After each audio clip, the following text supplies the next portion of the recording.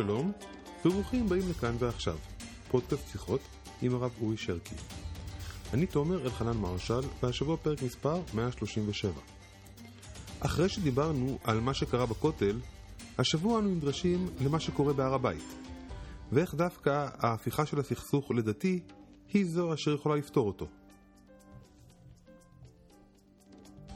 שלום הרב. שלום ברכה. שלומך? בסדר, ואתה? שלום הכלל. וואלה.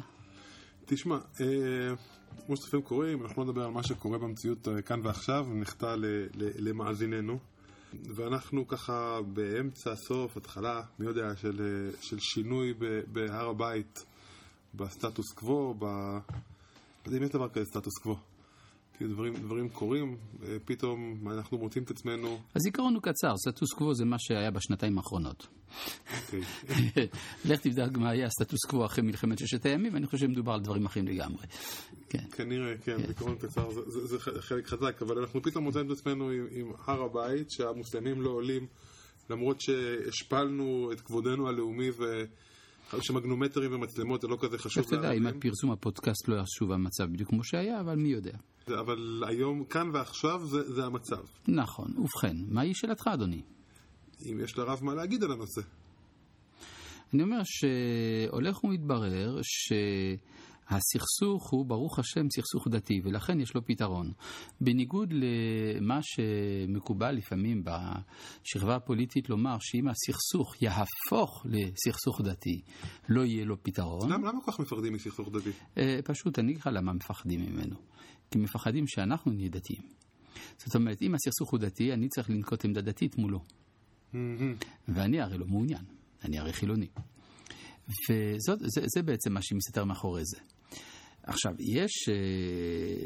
יש פה שתי נקודות. א', ברור שאתה לא מרפא מחלה אם אתה לא מאבחן אותה נכון, וכל זמן שאתה מתכחש לאופיו הדתי של הסכסוך, אז ברור שאתה תמשיך לתת אקמול עבור סרטן, ולכן שום דבר לא ייפטר. נוסף על כך, אם הסכסוך הוא דתי, אז באמת יש לו סיכוי לפתרון. כי זה מדובר על שיח דתי. ועם אנשי דת יש מה לדבר. מה זאת אומרת מה יש לדבר? לא במובן של אחווה בין דתית נאיבית, כפי שניסה בזמנו הצדיק הרב פרומן לעשות. אלא מדובר בהכרעה דתית. כלומר, האם שיבת ציון מבחינה דתית איננה מהווה סתירת לחי לפונדמנטליזם המוסלמי, ואיננו דורש ממנו שינוי לעומק. הוא אומר, דורש ממנו אגרוף בחזרה. ניסו, לא הלך. אלא מה? כיוון שזה לא הולך, אז אולי הגיע הזמן שהם יסכימו לשבת עם חכמי ישראל, להסביר להם מהו האסלאם בעיניה של היהדות, ומה עליהם לעשות על מנת שנוכל לחיות בשלום ובהתאמה. כשהדבר הוא פשוט ביותר. מדובר בכך שהאסלאם יכיר את עצמו לא בתור משהו אחר מן היהדות, כי אם בתור משהו באמת דת בת של היהדות. ובתור שכזו, א', אין לה להחליף את היהדות, ב', היא צריכה לקבל הנחיות מחכמי ישראל, מתוך כבוד כמובן, הנחיות מחכמי ישראל, מה לשנות בעקרונות של דתם, בדוגמות שלהם. אני יודע שזה נראה קצת הזוי, אבל זאת התקווה היחידה. אם אתה מסתכל על המצב היום ומה שקרה בהר הבית, אין דבר הזוי כבר. אם השפענו את עצמנו והם עדיין לא עולים, אז אנחנו לומדים שהזוי זה רק בעיני המתבונן. אני חושב דווקא שמבחינת אויבי ישראל, ההתנהגות שלהם היא מאוד חכמה. כי הרי, מהי הדרך? היה שם רצח. עד כמה שאני יודע, מי שביצע אותו היו המוסלמים. כן. בשם האסלאם. כן. וכאשר אתה רוצח בשם האסלאם, אז האסלאם היה צריך להתנצל. במקום זה הוא צועק. זאת ההגנה הכי טובה. זה מלומדים בכך לשקר בשם אמונתם. הבעיה היא שלפעמים גם מאמינים בשקרי עצמם. כן, אבל זאת היא תגובה אופיינית של מי שרוצה לחפות על משהו. כן, בעוד שכאשר היה אצלנו המעשה של ברוך גולדשטיין במערה, אז אוטומטית אתה ראית את ראשי המדינה, ראש הממשלה דאז וכדומה, מתנצלים על עצם בהיותם יהודים כמעט. כן, כן. מעניין אותי לחזור אחורה רגע, וכאילו נגעת בנקודה הזאת של אם אנחנו הופכים את הסכסוך לסכסוך דתי, אז פתאום עם ישראל, או מדינת ישראל צריכה לנקוט עמדה דתית כלשהי, בוודאי. שמכניס אותה לבעיה. כן, כלומר, כי מפחדים מאוד ממה שהדת מייצגת.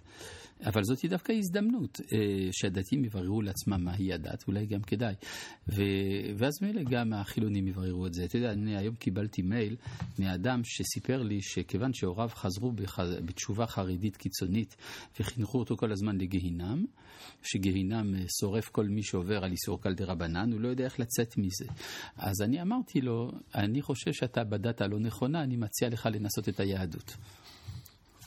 כן.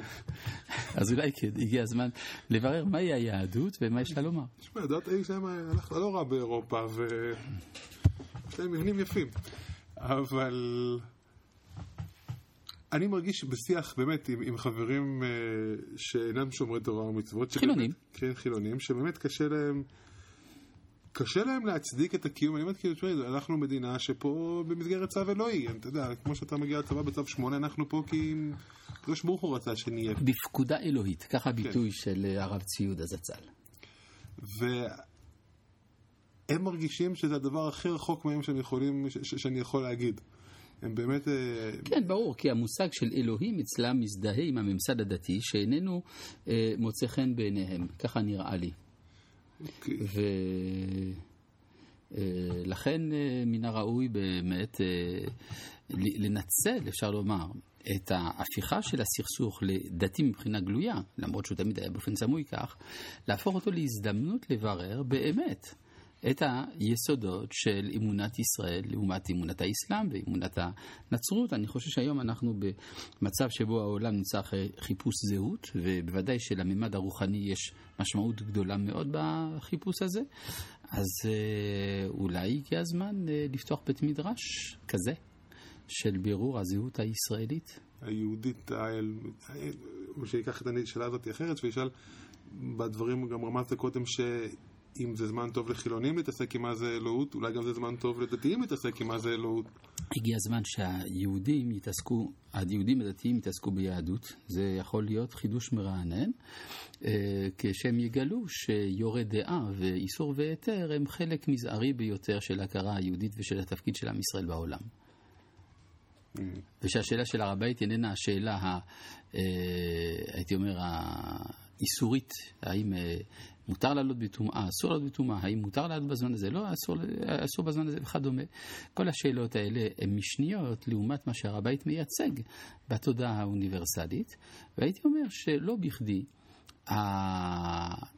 המילוי של הבית על ידי האסלאם והטענה שהוא מקום קדוש לאסלאם בלבד, בא על רקע של איזושהי ריקות מצד השיח שלנו, לא מצד רק הריקות של תפיסת השטח, שעל זה אפשר להתווכח, אבל אנחנו צריכים למלא את השטח הרוחני, שיהיה לנו שיח, שיהיה לנו מה לומר לאסלאם, מה אנחנו מצפים מהם, את זה אנחנו לא אומרים.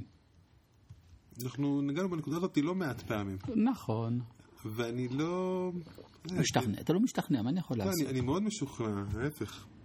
אני פשוט לא רואה את זה... למה נגיד הרב לא מציע לחכמים מוסלמים לבוא לשבת איתו?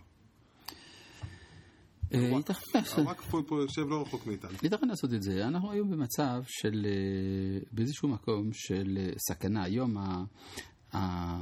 הנחות היסוד של האסלאם נשארו פרימיטיביות מאוד, שמי שידבר נגד מוחמד או נגד הנחות יסוד של הדוגמה המוסלמית, אחת דינו להמית. אני לא מעוניין להיות קורבן השלום הראשון. אבל בהחלט ייתכן לקיים שיח מתחת לפני השטח. לך תדע. בבוא הזמן אולי הוא גם יעלה מעל פני השטח. אני חושב שאפשר להשאיר אותנו עם המחשבה הזאת. שנזכה. אמן.